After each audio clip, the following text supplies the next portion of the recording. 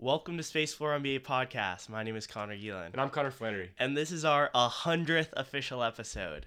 Dude, that's so crazy to finally say. Even during our pre-recording, I didn't say the word 100. We couldn't jinx it, you know what I mean? We like, couldn't jinx it. The, I don't know what that would involve, but for some reason, like it's felt like since we were at episodes like 60 that like we were so close to 100. So like after I think this is now 4 years we've been doing it since we're now freshmen in college, and we started this as like about to enter sophomore year. Yeah, about to enter sophomore year. So 3 years of high school and now a year in college. I think this is our fourth NBA season doing it. That's insane. It's a little ridiculous, like how long this has gone on for, like, and I mean that in a very good way, like we're 19, bro. That's like, yeah, it's a fifth of our life. the thing is, like, we made it to 100 episodes, and that doesn't mean that like anything changes. It's just like a huge sense of accomplishment for both of us because we've, like I said, like, we felt so close to 100 episodes for forever. And our society uses the base 10 system, so that's clutch. Also true. And like. Also, I think, like, going back to the sense of accomplishment, like, we do this, I think, like, for ourselves first and foremost. Like, yeah. Huge shout out if you're here listening to podcasts. Like, we really appreciate it. Like, there's a reason we post this on social media, whatever. It's not like we just hold on to it and, like, go back and listen to it for us. But no, like, we sit down and we record this because it's what we love doing. And so if, like, any viewership, any like, anything that comes out of this besides that is a bonus. But, like, we do it because we're, like, two best friends who like talking about the NBA, and so like, why not do it in front of the microphone? Dude, yeah, bro, it's so crazy that like this has been like the best part of my week for like 4 years, and like I don't know, it feels very gratifying. Exactly, to make it that far, and like also the just be able to say we did 100 episodes represents like so much more. I guess like. We've sat down for, you know, like this, if an episode's an hour, like we do like notes before it. We go watch the games. Like, you have to come commute over to my apartment to do this. Like, we set aside part of like pretty much every week to do this episode. So that's like that's a ton of time, of like commitment and motivation and like sacrifice and like just like a positive attitude it takes to do all of that. But like out of it, we've both grown a lot, I think, like personally and in just like our knowledge of the game. And like, this is something that I think both of us are hoping to kind of do professionally, whether it's like specifically in like a podcast or in like media or like otherwise working in the NBA. Like, this has really been like the jumping off point for what will hopefully be like a lifetime of work in around this league. But I want to sort of like, I want to say, like, JJ Redick said on his podcast a few weeks ago, they did a live show, him and Tommy Alter, and he said, like, you can't have a podcast without the listeners. And so, first of all, like, that's kind of true. Like, the reason we post it for the listeners, like, so shout out to the listeners, especially to our friends and family, and whoever's been listening, like, from the beginning. The support keeps us going for sure. Yeah. But at the same time, like, we can't have listeners that are doing the podcast. So, like, we're here to stay. Like we're gonna keep doing it. So like, hopefully we'll continue to have listeners just because like we're gonna keep podcasting. That'd be cool. Yeah. So thanks for sticking with us. We'll just keep this thing going. Yeah, for real. Thanks for keeping along with the journey. Let's get into content. Why not, dude? So we're gonna talk about a few teams around the league. We're almost 20 games into the season right now, so we have somewhat of a good sense of what's going on in the league. Before we even get into any specific team, I think personally, as I was looking through the standings and looking through like current win streaks and losing streaks, I noticed that things are sort of evening out around the league. There are like a few anomalies that we'll talk about, that the Warriors are so good or the Bulls are very good that you maybe didn't expect that. But teams that seem to have been higher than they should have been, and teams that seem to have been lower than they should have been, a lot of them are evening out. Like, the Nets were in the middle for a while.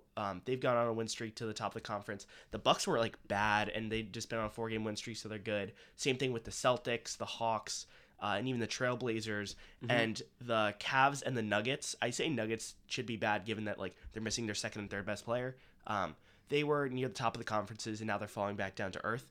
But still, there are some few anomalies that we want to talk about, and even if it's not an anomaly and they're supposed to be good, we want to talk about them too.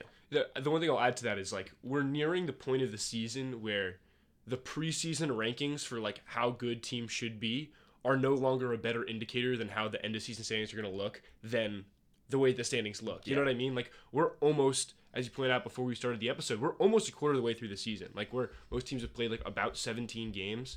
Like, it's an 82 game season. At 20 games, that's a quarter of the way through. So like, we're nearing the point where the best indicator for how the Saints are going to look at the end of the year is just how they look right now. I wouldn't say that we're quite there, because there's still a lot of shit that's going on. I mean, you talked about the Bucks. Like, the Bucks are 10-8 right now, which puts them at 7th in the East, tied with the Knicks. Or they're tied 4-6th, I guess, but they're ranked one lower at 7th for whatever reason.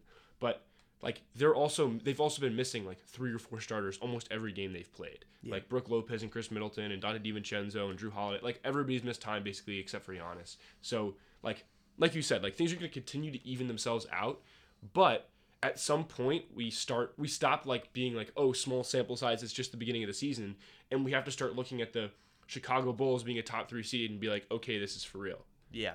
The first team I want to talk about is the Phoenix Suns. Mm-hmm. I know you wanted to talk about a certain aspect of this, but in general, they have the longest win streak in the NBA right now, with 13 in a row. Yeah. Which is only the second longest streak in the NBA, behind 15 losses in a row by the Houston Rockets, which is great.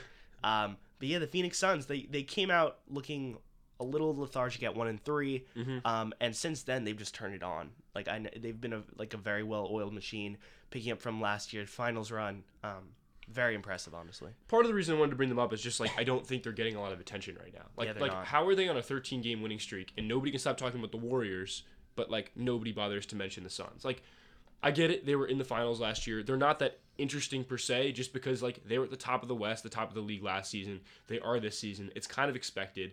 And they're probably a pretty safe prediction to, like, make it back close to the finals again this season. So, like, I understand the urge to just be like, yeah, the Suns will be the Suns, but I do think it's like, appreciate greatness a little bit. One of those things. Like, Chris Paul does not have that long left in the NBA, and he's like, you know, the second best player probably on one of the best teams in the NBA, on a team on a 13-game win streak. So, like, if as the media sort of glosses over how good the Suns are right now, just because they've been good for this is their second season being really good, and because they already got all that hype after the bubble, and like, as Devin Booker, you know, like, had this coming out party, like, don't look over the fact, like, this is still a really impressive Remarkable thing they're doing. Yeah. And Zach Lowe phrased it, which I thought was a really interesting way of putting it, is like, nobody's interested in their on-court stuff, especially with the Robert Sarver stuff. So Robert Sarver's the Suns' owner. Like, the only coverage the Suns have gotten over the last 3 weeks or whatever was because Robert Sarver had all these allegations as basically just being like a awful human. terrible person, yeah, and like not the kind of guy you want to work for. Like, that's the only coverage they've got. But 13-game win streak with DeAndre Ayton not playing for parts of it. Devin Booker and Chris Paul are both still kind of in shooting slumps, especially from 3-point range. But they're rolling. Like, don't overlook the fact that as we talk about the central contenders this year, like, the Suns belong in that category firmly. Yeah, I honestly agree. I don't even have that much to say besides that, but shout out to them. Mm-hmm.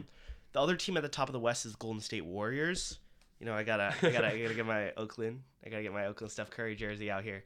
The fact that Klay Thompson is not back and they're at the top of the Western Conference is so unbelievable. It's scary for the rest of the league, I remember honestly. In the preseason rankings, I had them as like 3rd or 4th in the West. I think I had them at 4th. And that was like a little bit of a hot take. I probably had them as like 6th or 7th, Yeah. and was like, yeah, okay. So with them, like, one, I am biased here. I just like love watching the Warriors play and always have. Yeah.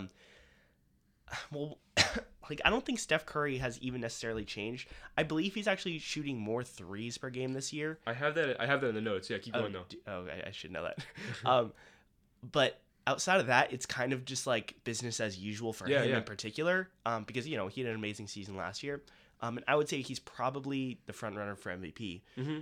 But it's just the guys around him are just better at making you pay for, like, doubling Steph Curry. Andrew Wiggins is silently averaging like 17 and playing pretty good defense and moving without the ball compared to, you know, the rest of his career. Jordan Poole right now is averaging 17 or 18, and like, people were expecting that he would be a most improved candidate, but like, dude, like, 18 points per Yeah, game. like that makes you like like this like the maybe the second leading scorer on the best team in the league. Like, Yeah. who would have thought that was Jordan Poole? Like, for the past that's year. huge. No, yeah. Like usually you think oh yeah, like, you know, all NBA player. But and honestly, I'm so hyped. I'm here for it. I hope it continues. Yeah. Dude, and I don't see any reason why it wouldn't. But going back to the 3-point shooting thing you mentioned, right now Steph is shooting is his 3-point attempts are sitting at 13.1 per game. His makes at 5.4, both of which are slightly above his clips from last year. But obviously he had a shortened season. He missed a lot of last season, so he led the league in scoring, highest point average of his career. But he didn't break his 3-point record of 402 on the season from 2015-2016 because he didn't play enough games. But from that season, 2015-2016, he made 5.1 threes per game and shot 11.2. So he's shooting almost 2 full more 3-point attempts per game, and he's making 0.3 more. Yeah. Which is, I so will he's say on pace to break the record. He's honestly being a little bit, like, if you do check the numbers, he's low-key having, like, one of the least efficient seasons of his entire career. But, you know, like, it's Steph Curry, so he's, like, one of the most efficient players ever. So Yeah, well, it's still not bad efficiency, but relative to him, I feel like people actually aren't talking about the fact that it's, like, his lowest field goal percentage since, like, I don't know, like, since 2013 or something. But shooting his effective field goal percentage almost 60, like, that's kind of nuts. And, like, that's obviously effective field goal percentage accounts for 3-pointers being worth more than 2, so he's the kind of player who's going to benefit from that. But again, that's his worst in like a full year since 2017, and before that since 2014. It's just notable. Yeah. I mean, no, it's not by a lot though. I guess I'm saying, like, you're not wrong, but also, like, he's shooting the highest volume of his career. Yeah. So, like, with the highest volume of his career, he's shooting a slightly lower effective field goal percentage, and the Warriors are 15-2. So, like, I'm not worried about the efficiency. Yeah. And nor do I think that you should be as a serious Steph Curry and Warriors guy. I think a reason that it's surprising is because personally, I believe that because the Warriors system is so complex, like, they have, like, probably the most off-ball screens in the league, the most off-ball cutting in the league. Miami Heat are up there too. Yeah, Miami Heat are up there too. There's a certain, like, waiting time for some new players that they have to get integrated with the system. That's a reason why Kelly Oubre was maybe the worst player in the league for the first 20 games of last year with the Warriors because he was new. Worst player in the league. I mean, like, he was bad. Production wise, like, in terms of volume and stuff, he just, like, wasn't getting it. And near the end of the year, he did.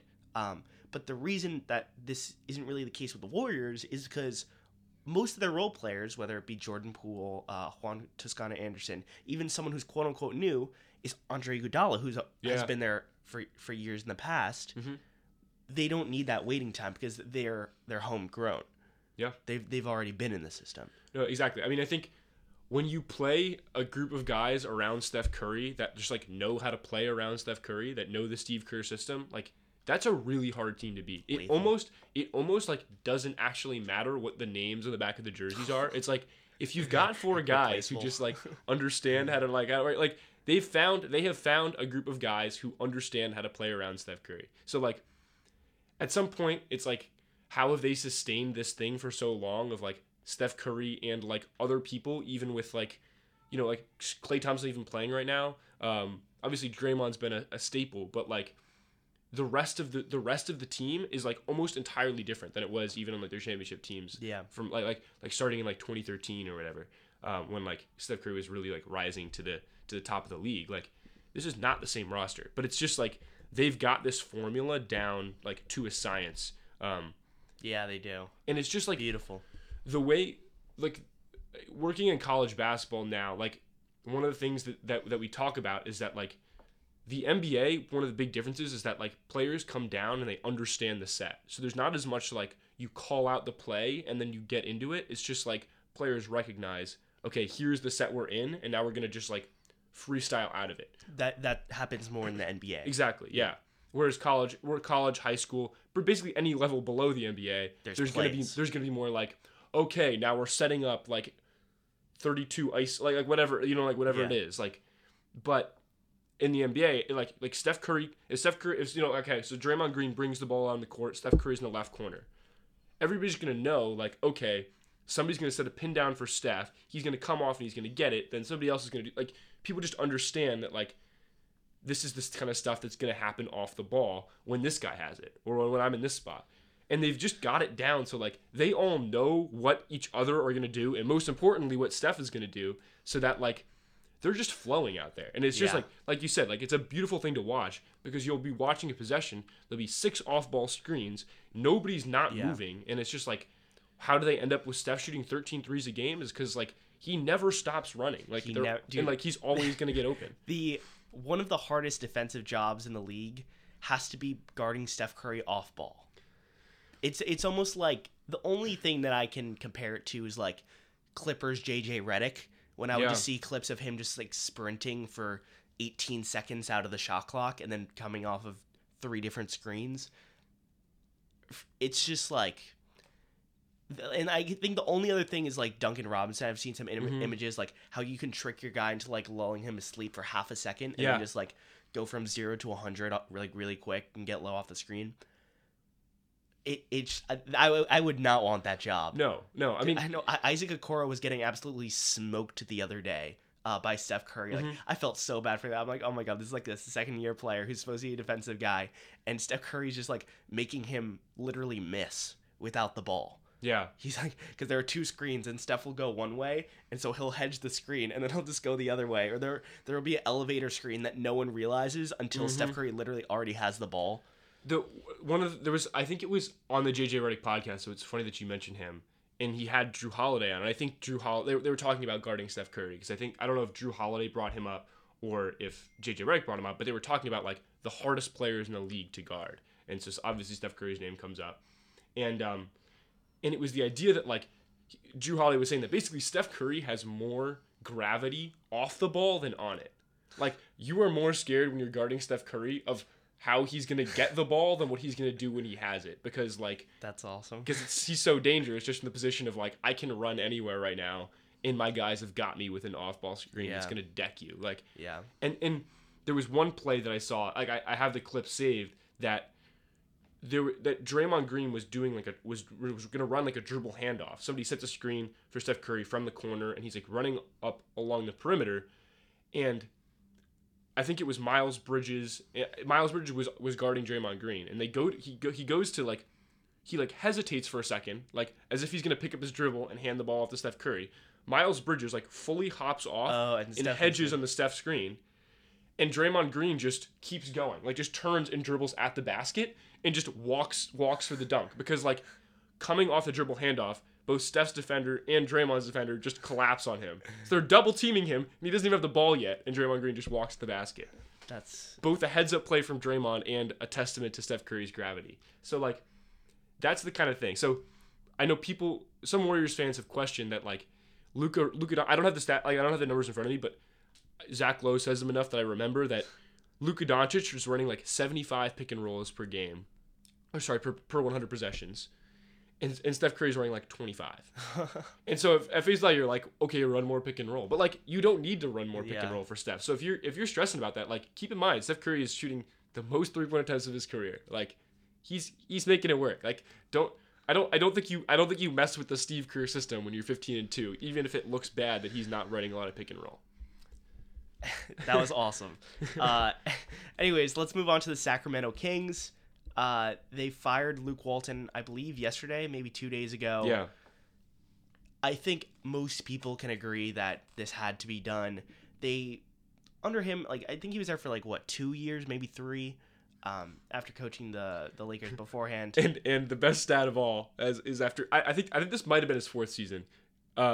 Kenny Beecham pointed out that, oh my god, I know what you're gonna say. He is the second most career wins in Kings history, like, out of coaches, like the second most.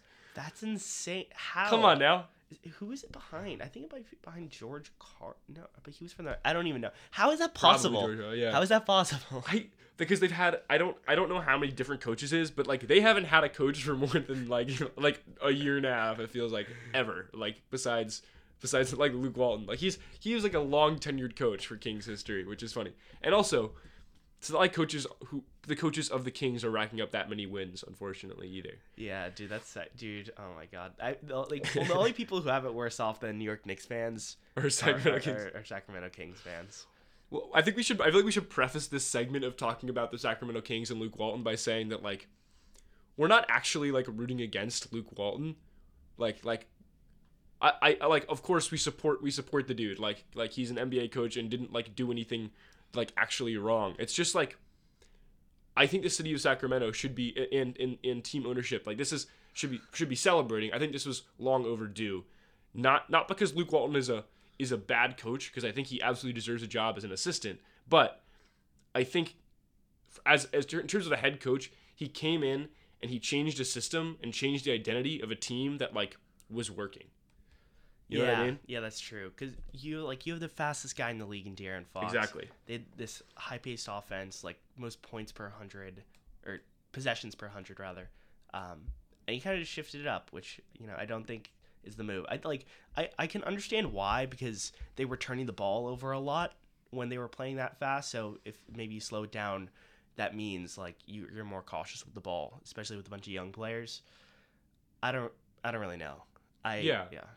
It's one of those things. I don't know. I think maybe what they were going for was the Mark Jackson to Steve Kerr, or the Kenny Atkinson to Steve Nash kind of mold, where it's like you have the coach that's your guy when you're a young team, but then when you're starting to try to like be a real playoff contender, you switch out that coach that was your like developmental guy for the guy who's going to take you to the next level. Wait, oh my God, Kenny Atkinson is an assistant for the Warriors? Yeah, that explains so much. Is he for the Warriors now? Yes. I think he might have been the Clippers or something last year. Dude, why is he not a head coach? He's like very good. I don't know. Good. Kenny Atkinson's awesome. Okay. But so that's the thing, is like the Kings fired David Yeager and replaced him with Luke Walton, I think, in hopes that like Luke Walton was going to take this young team and make them like a legit thing out west. But it's like, first of all, like if you're the Kings, like I don't think you. To be honest, the things that Kings ownership touches tend to go wrong. Like that, like first and foremost. So like, I don't think that you exactly have the good track record to be making a risky move like that. You know what I mean? Yeah. Like it is objectively like a risk to be like, hey, Mark Jackson, like all our guys love you. You're the ones who had faith in Steph Curry, Klay Thompson, and Draymond Green before anybody else did. But we're gonna get rid of you and we're gonna bring in or the Raptors did it with Nick Nurse. Yeah, with Dwayne Casey. Like Dwayne Casey was coach of the year for the Raptors. They fired him. That's one of the craziest things. Nick Nurse comes in and wins him the championship. So I think that's the mold they were going for. Is like, we're gonna bring in Luke Walton and he's gonna be our guy that's gonna take us to the next step. But it's like you had a good thing going with David Yeager. Like just straight up, because I don't even think that necessarily it's like Luke Walton is just like a universally terrible coach. It's like it's partially an identity thing. It's like you have to recognize that Luke Walton was looking to slow the team down while like your personnel was meant to play come fast. up in the interview, right? Exactly, right? Like how is that not like so what's up? It's like if you're gonna fire a coach, it's like what changes are you gonna come in and make? So Luke Walton's like, yeah, I'm gonna slow the team down so we turn the ball over less. But it's like that's your best player's identity is like being quick, getting out in transition. Like that should be what the Kings do, is get out and run. More questions this raises is like, why didn't you do this during the offseason? Yeah, because firing coach mid-season is always dicey because like there aren't really candidates out there. Exactly, because that's the thing. It's like you have taken yourself out of the race for a lot of the like coaches that like there's going to be turnover in coaching in the offseason. Like Rick Carlisle was fired by the Mavericks this year, like or agreed to part ways or whatever it was. Like that would have been great for them, honestly. Exactly, like there are some more professionalism in there. There are just like coaches who have like long histories of success in the NBA that you like could have taken a shot on or could have like swung your way, but instead you're gonna have to promote somebody from within the organization. And now the Kings have like Doug Christie and Alvin Gentry, who both are like well-respected guys around the league. Yeah. But like you've significantly decreased your options just by waiting 17 games instead of doing it before the season. Yeah. When I think that from the outside looking in, it seemed like the obvious decision anyway. Last thing, free Marvin Bagley. He's kind of being a baby about it at this point in terms of like he didn't check into that one game, but like he also is like right to be upset. Like he has the mentality like, bro, like if you're not gonna play me, trade me. Like he's getting DNPs. He's Exactly. getting coach's decision not play. And I think I can't remember if I've talked about this in the podcast, but like the statement that that his management made about like you had options for trades this offseason, chose not to do them. If you're gonna choose not to trade him, then don't just not play him. Yeah. Right? So it's almost like the same thing here, where it's like if you're gonna wait 17 games then fire Luke Walton, or it's like you're gonna let Marvin Bagley come into the season and then not play him, why didn't you just do this stuff in the offseason? Like why did it take these 17 games for you to like figure this stuff out? Like that you just like that Marvin Bagley's just not gonna crack your rotation. Hopefully whatever coach comes in is more of a fan of Marvin Bagley than Luke Walton is, because dude was the second overall pick, is still incredibly talented, like deserves to be in the rotation of a team that, to be frank, is not very good, like is not that talented. Outside of like Davion Mitchell, De'Aaron Fox, and Tyrese Halliburton, like you could use a big man on this roster. Like Marvin Bagley still makes sense here. Give him another shot. Like I don't totally see what the like. I don't know why the like eye to eye isn't there right now, but hopefully this helps. The Boston Celtics are 7-3 in their last 10. They're on a 3-game win streak right now, and this was coming after they were maybe the most disappointing team in the league. Mm-hmm. Like they were, not only were they losing games, they were losing games in frustrating ways. They were blowing leads. They were looking very lethargic, and then they look like they're turning it around right now. A lot of people are criticizing Jason Tatum for playing worse defense than he's capable of, and for just like not really facilitating at all. Is kind of going ISO. Jaylen Brown has also been injured, so weird that that's coinciding with them being good. Honestly, just good for them. I don't exactly know what flip they've switched, but I there's definitely been an uptick in like the energy, and just like maybe Jason Tatum dropping like 30 a game in the past 10 games helps. Yeah, I was gonna say he's had 30 plus in each of their last 4 games. I went back and checked the box scores. Another thing is they're 7-3 in their last 10 or 8-3 in their last 11, and that ties back after their 2-5 start. We talked about how Marcus Smart had that interview where he kind of called out Jason Tatum and Jaylen Brown for not passing the ball at the end of games, and how that caused some drama. And it's like my argument was like, why don't you just go to them with that first? Apparently they had a players only meeting after the interview that was like very emotionally charged, and like Woj reported that day that like maybe not like it wasn't even clear that it was beneficial. I think we covered that on the podcast. Yeah. I don't know if we talked about the players only meeting. We definitely talked about the interview. But they were 2-5, they blew a 19-point lead to the Bulls. That was around when we did our episode. Yeah. And then now they've gone 8-3 since that meeting that Woj at first reported like what he wasn't even sure was going to be beneficial for the team because it was so emotionally charged. Really interesting that like it wasn't even clear that the meeting had been like productive, and now they've gone on this huge win streak. So like whatever was said, even if it like didn't end on great terms, like they've turned this around. So like and I have written down like this team is way too talented to be beating themselves with locker room problems. Like yeah. You have two of the best young wings in the NBA. Like put your head down and win some games. Let's go. I was listening to a Funky Diabetic who's on YouTube, who's a big Celtics fan, and he was comparing them to that team with Kyrie, Jason Tatum, Jaylen Brown, Gordon Hayward, and Marcus Smart and Al Horford. Yeah. And that team also had a lot of off-court stuff. Mm-hmm. I think Marcus Smart, like they had like 7 very good NBA players on that team, and they just totally underperformed. They were like the 7 seed when people thought they were going to be the 2 seed because they just didn't really get along off the court. There's a lot of drama, and eventually that team just like fell apart. And I think they actually finished as like the 5 or the 6, but that even that was really disappointing. And he said that a Funky Diabetic said that this team cannot afford to be like that because they're actually not as talented as that. Yeah. So if they have the same thing, they're going to be the 7 or the 8 seed or not make the playoffs. Absolutely true. Yeah. But good that they've turned it around, I would say. That's a good point. It's also interesting. Like, it makes sense that they got off to a bad start, and now we're hopefully turning things around because they're playing with first year coach Ime Udoka, who like they hired under strange circumstances because it wasn't like they wanted to make a change and therefore brought him in. It was that like Danny Ainge left, Brad Stevens moved into the front office instead of the coaching spot, and so you had to bring in a coach to replace a guy that was like considered one of the best coaches in the NBA.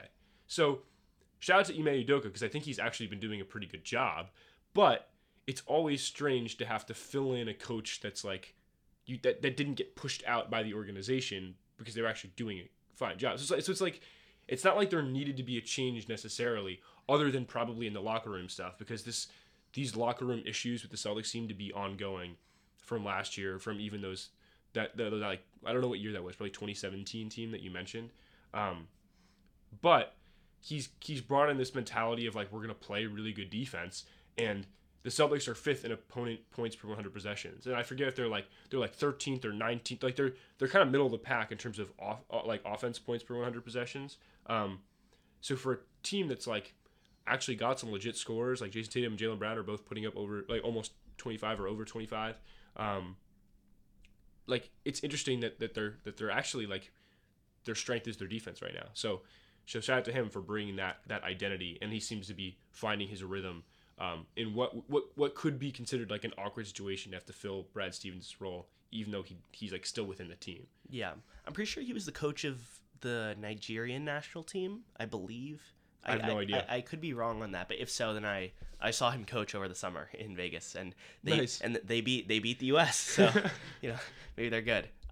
When we were brainstorming teams to talk about in this episode, I wanted to talk about the Timberwolves, and you gave me a little bit of a funny like really? I was like, yeah, because they're on a 4-game win streak right now. I've always been like a decoy Timberwolves fan ever since like 3 years ago. We had a debate on this podcast, and I would like went to the grave for Karl-Anthony Towns. That's an all-time great. Dude, in our 100th episode, as we recall like our best moments, that is one of them. That is absolutely one of them. Hopefully we'll tag this in the YouTube video or something.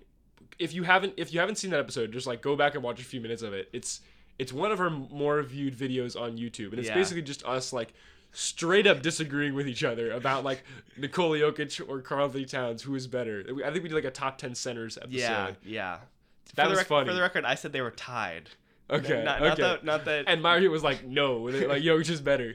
Yeah. And I think that also like secured my Jokic fandom. Like I talk about Jokic as my favorite player right now. Like for whatever reason, that like argument on this podcast like set us both on a crusade for that given center. Literally, bro. So with the Timberwolves, they've won their last 4. They also are just like in their last 10. I forget I had that stat, but they're like the most bipolar team in the league. Mm-hmm. In the past few games, they have beat the Grizzlies by 43, and then they beat the Lakers by 45. No, by 44. Then they also got clapped like by 20 by the Clippers, who again, like good team, not great team. They got clapped by 18 by the 28 if I can count, by the Magic. On the spot math is tough. On the spot math is so tough. Dude, and so like they can destroy some very solid teams, but they can also get destroyed by some very solid teams as well. And so I don't really know what to think. I think they have some like really talented guys on this roster that a lot of people acknowledge are good, but I feel like it gets slept on a little bit because they play in Minnesota. But just like Karl-Anthony Towns is like literally just the GOAT in terms of like offensive skill set at the center position. He's just amazing, and they don't give him the ball enough. They literally don't. The fact that Karl-Anthony Towns is not far and away the leading shot attempter on this team is kind of blasphemous. But Anthony Edwards is also like making the jump for this team. Which, like, I'm not like an Anthony Edwards fan or anything, but he's just kind of electric to watch, and he's getting more and more efficient by the day. So for that reason, I just wanted to throw them out there as a team that low key, and I had this in my preseason standings. Mm-hmm. I think this team low key could make like not like a playoff, not like a top 6 or 8 seed, but I think they could sneak into the play-in.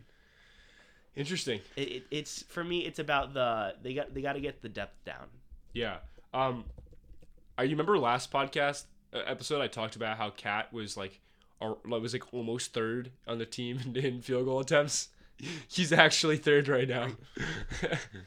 I think Anthony Edwards is like 19.3.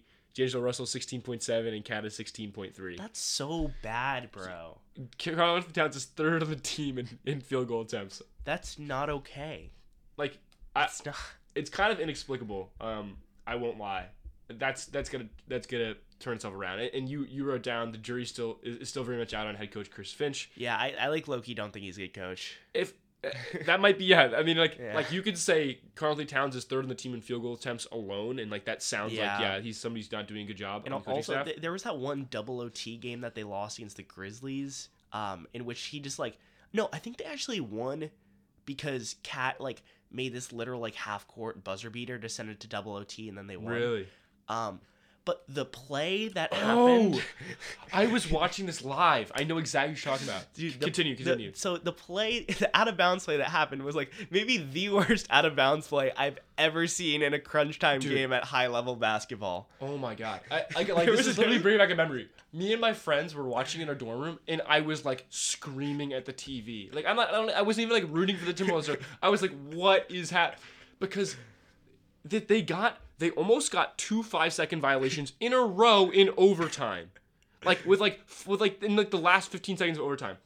Ridiculous, because they're in like somebody's inbounding the ball. D'Angelo Russell is like they're inbounding the ball. Like they're trying to inbound the ball to D'Angelo Russell, but I think it might have been against the Heat. I don't remember. They double team D'Angelo Russell though. They just stick 2 guys on him. They're like, okay, if you're just gonna we're just gonna double team him.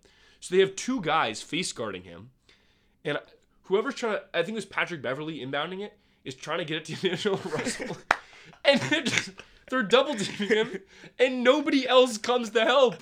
Like D'Angelo Russell's like trying to like do his thing and get out of there. They're just face guarding him. They're just like they're standing there with his chest on him, just like sandwiching him. He can't go anywhere, and nobody comes to help for a full 5 seconds. And so Patrick Beverly like throws it up, gets tipped, and like I forget if it was a 5-second violation or they just got the steal. But that was like one of 2 plays like that. Like that wasn't even the only one. You think There you was would another learn? There was another one where they if that wasn't the 5-second violation, they actually got a 5-second violation on another one where like he just held the ball, like didn't even throw it in, didn't even make an attempt in 5 seconds because everything was that well covered, like. And this wasn't even just like good defense. This was like they didn't run a play. Dude, So yeah, they go just look up this stood. clip. Like I don't. They just stood. I think they were playing the Grizzlies. They just stood. Oh yeah. They just stood in one place, and there was just no. Literally, like I've never seen anything like that. That one play where they double teamed him. Like there were 2 defenders on D'Angelo Russell, and nobody came to help. Nobody was like, "Hey, you know what? Like let me just pop up and give him low key fire Chris Finch just for that. Okay, yeah. So that you make a good argument, and then also I do want to acknowledge though, like for a team that we talk about, oh they've got D'Angelo Russell, Anthony Edwards, and Karl-Anthony Towns. How are they gonna play any defense? They're 7th in defensive rating. Yeah, like that's surprising. I think the Pat Bev effect maybe, and fair. I think Jared Vanderbilt. I'm blanking on his first name. Jared Vanderbilt. He's our 5th starter. He's also like low-key clamps, which is good. Fair. I mean, Josh Kogi too. Yeah, I was gonna say like maybe Chris Finch's specialty isn't the inbounds plays, but like whatever he's got their defense doing though, it's working. Brutal. Let's talk about the Cleveland Cavaliers real quick. Dude, they're on a 4-game losing streak right now. So they were 9-4 or something, or 9-5, and now they're 9-9. But I will say, like, they probably should have lost all 4 of these games. Mm-hmm. They lost to the Red Hot Celtics, they lost to the Nets twice, and they lost to the Warriors. Yeah. Like maybe like the 2 best teams in the league and one of the hottest teams in the league. And so like I don't really fault them for that. Maybe they had maybe the reason they were 9-5 is because they had an easier schedule before this. But I just want to say it's like so fun to watch them, and that's like the fact that we're saying that about a LeBron-less Cavaliers team is like the first time the first time we've been able to say that like since like Mark Price was there or something. I don't know. Like interesting. Okay. The Cavs are really exciting. Not a sentence I've said before. Interesting that Colin Sexton has been out, and even when he's been in, like he isn't really in their crunch time roster. When before the season, you would probably have said that he was their best player. Yeah. So low-key, I think he could be on the trade block. But also, let's just give like a quick 30-second gush on Evan Mobley. Oh, why is he so good? I want to give you your praise, your credit. Take it. Soak it up. Oh, thank you. You did say I said before the season that Jalen Green was gonna run away with Rookie of the Year, and you were like, hold up. You said Evan Mobley first was gonna have like a damn good rookie season. Yeah. He was gonna like blow everybody's doors off, and I was like, Jalen Green, bro, like he's just gonna come out and just like drop 20. Oh. But like no. Late no. Evan Mobley is sick. Oh, thank you for giving me my laurels. Of course, dog. I mean, I would like to give myself slight laurels now, which is to say that like people were questioning whether Evan Mobley and Jared Allen was going to work, and I was like, yeah, like Evan Mobley is so skilled, he's got touch, he can handle the ball, like he's mobile, and they're both so good on defense that like they'll just make it work. Yeah. Shockingly, Dude, beyond the just the Mobley Allen front court working, they've also been running some Lauri Markkanen at small forward, and I think that's been working. I don't know the actual numbers in terms of like plus we minus. have to look at the lineup data. Yeah. But and even then, like this early in the season, it's not necessarily consistent. Yeah. But like the fact that they can do that and it's not a complete disaster is insane. Ridiculous. Which is just like testament to Evan Mobley. Because people just would assume like Lowry's gonna get beat by like shorter, faster, small forwards. But even if that's the case, then you got twin towers down below who are each like have like 7'12" wingspans. Yeah. Ridiculous. And shout out to like this is one we'll get to another offseason signing that like people were making fun of and has worked out tremendously. Like the Jared Allen contract looks great. Great. It looks very good. And just a quick reminder that like imagine if Jared Allen, if like the Nets had somehow been able to keep Jared Allen in the like James Harden whole like trade. Like he's exactly what they could use. He's exactly what they could use. Wow. Yeah, that's true. Like a defensive anchor to catch like lobs. Obviously that's like a total like I don't know how you'd even make it's not even a hypothetical because it just wouldn't make sense. But like that's just weird to think about. But if the Nets were even better, so fun.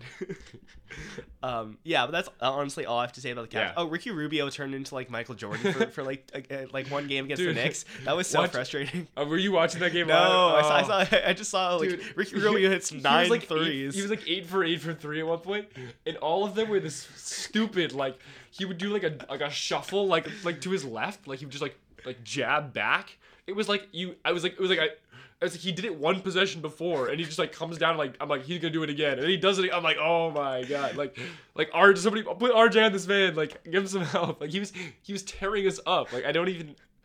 One of the strangest like moments of my NBA fandom was watching Ricky Rubio just light us up.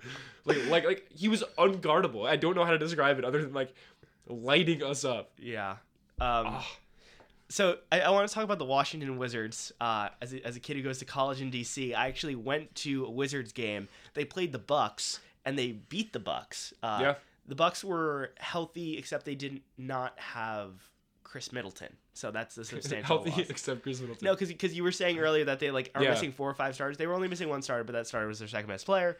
And dude, I don't know why. I think I I didn't zone out. I was really enjoying the game, but it did not click in my head that Chris Middleton was not playing until like an embarrassingly long amount of time, like mid-second quarter. I was like, oh, their all-star isn't playing. Dude, I swear something similar. I mean, I was at the Knicks Lakers game last night, and easy to notice when LeBron doesn't play for the Lakers. Yeah. By the way, the one game LeBron's been suspended in his entire career I was at. Tragic. The tickets you bought. Shout out to Carmelo Anthony. Got a standing ovation for the Knicks fans. That's that was great. Cool. But Russell Westbrook had like a 28-point triple-double. And the whole time I'm like hate watching Russell Westbrook, like burning holes in his man, like, you suck. The Lakers traded for you so they'd be good with that when LeBron doesn't play and you're still bad. The Knicks are beating you. And I look up and man's 28-point triple-double or whatever. I'm like, bro, I didn't even notice. I swear, when you're watching games in the building, you just don't notice stuff that's happening. Yeah. Like you can be watching it and you're just like, oh, nice dunk. Like you don't notice that. Like, yeah, I don't know. Yeah, I don't know if that makes any sense. What I'm trying to say. No, I understand what you mean. So just a quick spiel on the Washington Wizards. They're like my new like beta favorite team now. Okay. One thing I noticed is like I always picture like like Bradley Beal always just seems kind of like a quiet guy, and he almost doesn't seem like that marketable. Like I don't think he has his own like personal line of shoes compared to like most players his caliber do. He has. I think it's like with like a Chinese brand maybe. Interesting. I could be wrong. I could be wrong. And like I don't know why I just never see him as like a face like a image, even though like he's like probably as good as someone like a Kyrie Irving or something. Like Kyrie gets like all the publicity, or someone like Jason Tatum. Jason Tatum's much more of a name than him. I feel like a lot of the guys who are his caliber are just like more superstars than he is. But in DC loves Beal. Which I wasn't expecting. Like, oh yeah, we have Bradley Beal and no one else. And I'm like, that's weird that like I'm getting that perspective. Like, but like people in DC really do love Bradley Beal. So I kind of see the whole reason of like, oh no, I love DC, I want to stay here, which is what he said for the past 3 years, even though he's been in trade rumors. Mm-hmm. That's interesting. You get like the insider look. Yeah. Like his like seeing Bradley Beal like mega posters on the street is just like a weird thing. Mm-hmm. And not only does DC love Beal, but I love Beal too. Because in the game that I went to, he dropped like 33. When I tell you, it was the most sexy 33 points I've seen in my life. He was just pulling out crazy stuff in the bag. Like he was doing like spin fake crossovers, like doing like spin move up and unders. He was going so deep into his bag, like his midi, like it was crazy. So one, I just had to gush about Bradley Beal for a sec. The reason why the Wizards are actually good, outside of me just fangirling for Bradley Beal for 30 seconds. They're 11-6. They lost their last one. They used to be 11-5. The big thing for me is it's twofold. It's one, the Dinwiddie acquisition went a long way because they have another shot creator who can make shots from pretty much all three levels. And he knows when to take a backseat to Beal, but he knows that if Beal's off the floor, there's someone who can just like fully run the offense and who has done it for years. I just want to say quickly that like that's maybe the most underrated offseason addition. Like just because he was hurt, like people just did not talk about the fact that like, and also I think people just didn't expect the Wizards to be good, but like Spencer Dinwiddie was like damn near an all-star like a few years ago. Yeah, like he's a really good player. Like definitely like a 20-point per game scorer and like good playmaker. And also just big for the one spot. He's like, big. He's like 6'5". Yeah, 6'5", 6'6". So, especially playing next to Bradley Beal, who's like a small two. He's like 6'3". That's big. Like, they're just a really good fit together. So, just underrated addition. But yeah, continue. And secondly, their role players are just so much better than they have been for the past, 5 years in Washington. Yeah. Like, I feel like they've always had, like, I think last year or 2 years, they were starting, like, Isaac Bonga at the 3. And now, they just have a bunch of dudes who can either, one, play hard, a.k.a. Montrezl Harrell, Daniel Gafford. Daniel Gafford's a beast, by the way. And, or two, can make shots, a.k.a. Kyle Kuzma. He's been good for them. KCP. He's like one of the best two-way players in the league in terms of role players. And Denny Abdia, holy crap. He's a pretty good shooter, but his defense is stifling. I was hoping you were going to say that. Which people did not expect when he was coming in at all via the draft at all, and I'm glad. We'll keep talking about Wes Unseld Jr. in a second. I want to come back to him, but I'm glad that they're giving that Wes Unseld Jr. is giving Denny Avdia more of a like free reign to like be him rather than just having him sit in the corner a little bit. You know what I mean? Like, he's really grown the defensive end, but he also has a little bit more of a green light to like do his thing on offense because. Part of why he was such an exciting prospect is his playmaking ability and like his creativity with the ball in his hands, not just like because he's not an elite shooter yet, so just having him sit in the corner actually is not that useful. Yeah, and honestly, they haven't used Corey Kispert, who I think they drafted with like the 14th pick, that much this year. But I think that, or at least I really hope that he can take like a bigger role in their offense because the man is a sniper. Yeah, and I think they could use that. Like he hasn't started any games. He's getting like 13 minutes a game. He's only averaging like 3.5 points per game. Also, by the way, Basketball Reference, you gotta stop with the ads, bro. This is ridiculous. He hasn't even shot the three ball that well, but I really do have faith in him. Mm-hmm. I may be biased because he's one of the most handsome dudes in the league, but I won't fault you for that. I went to the game with my friend from Seattle, and he's a huge Zags fan, so he was just fangirling over Corey Kispert the whole game. That's funny. I don't blame him.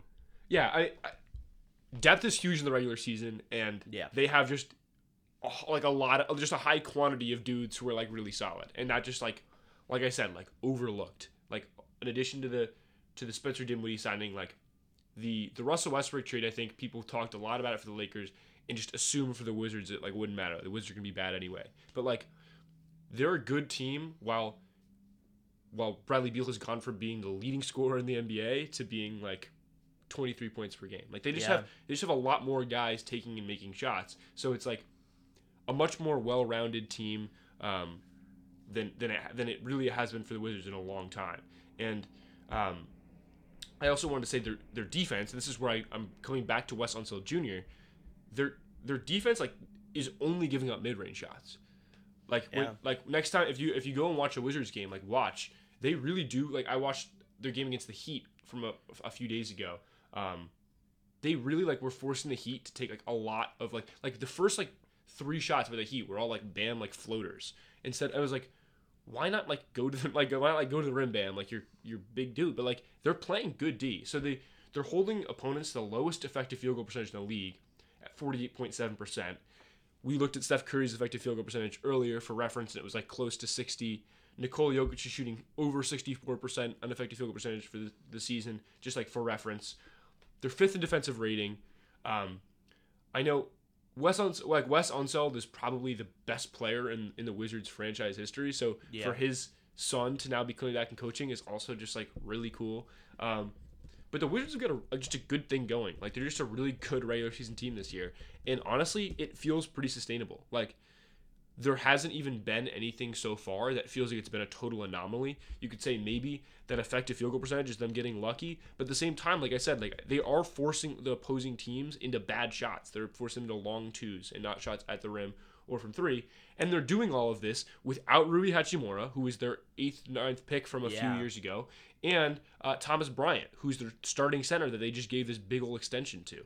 So they've still got, I think, even room to grow as they get even more guys back that are just like good players. When we're already talking about their depth and their quantity of just like solid dudes. I think you may have violated Elvin Hayes. Yeah, he's the one.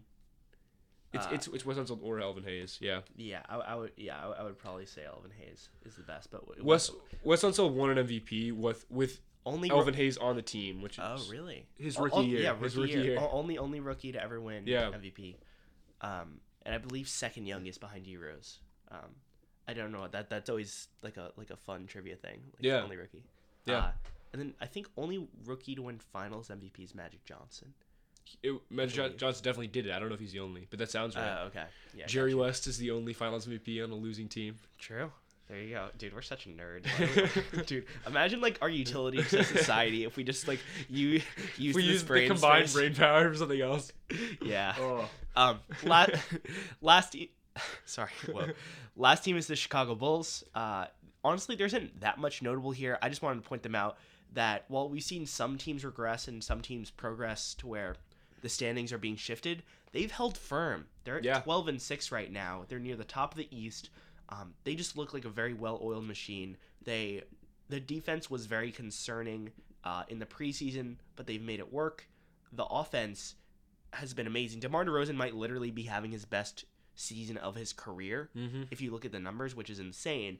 He's shooting like the same from mid-range as he always has, but he's like has a very passable three-pointer right now, which might just be like getting out of Pop's cult in San Antonio. And so the Chicago Bulls might very well have 2 starters in the All-Star game. Yeah, which is insane. It's crazy. Yeah. And I mentioned earlier with the Jared Allen thing that I was going to come back to a contract that everybody talked about as being bad before the season and has been really good. That's DeMar DeRozan. And this was my thing coming into the season is like I was saying like about Evan Fournier, about all these contracts, like don't overreact and just be like instantly like they're bad contracts, because it's like this is just the amount of money you have to pay players in today's NBA. Like it looks like a lot, but like just remember like the salary cap is going up. Like it's not like it's inflation, bro. It's inflation. It's simple economics. You can't just keep printing money. Okay.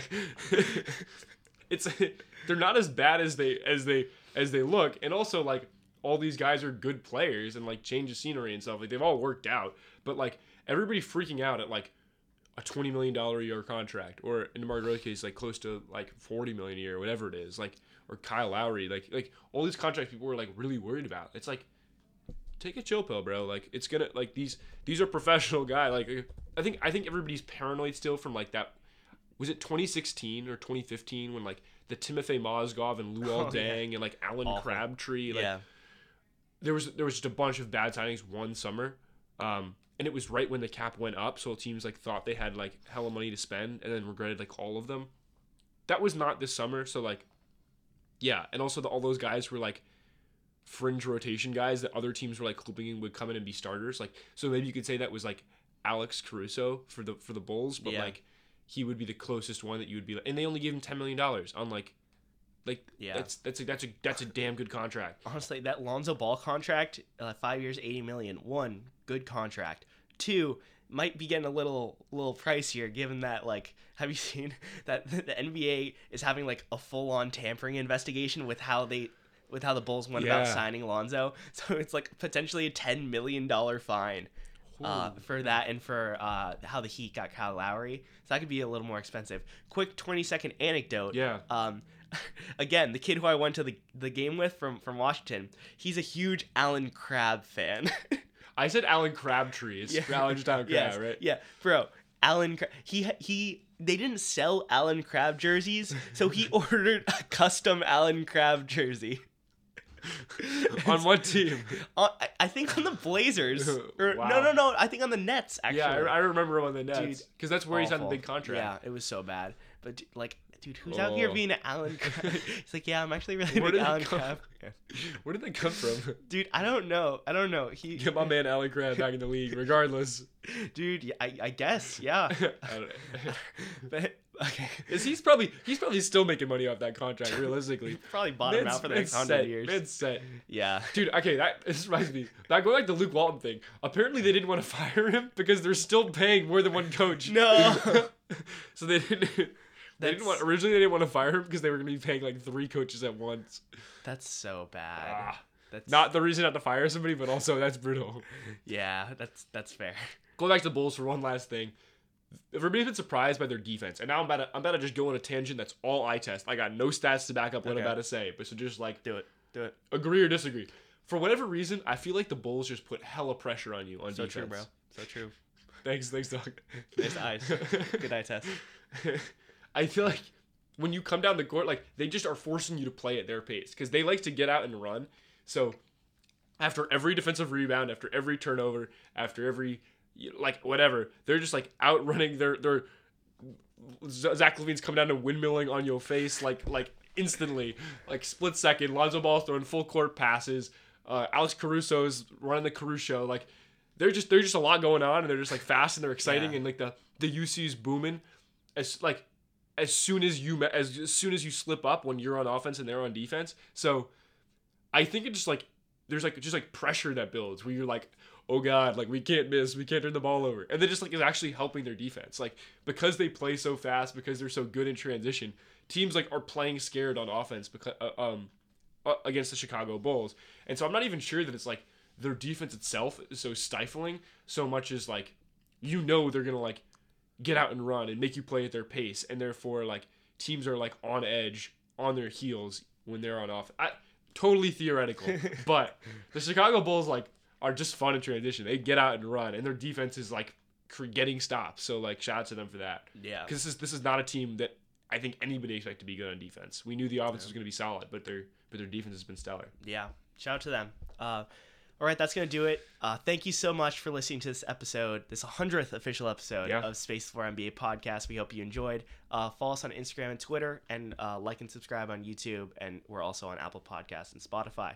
Thank you so much. My name is Connor Gielan. And I'm Connor Flannery. And see you next time. Peace. Shout out to Staples Center and not to Crypto.com Arena.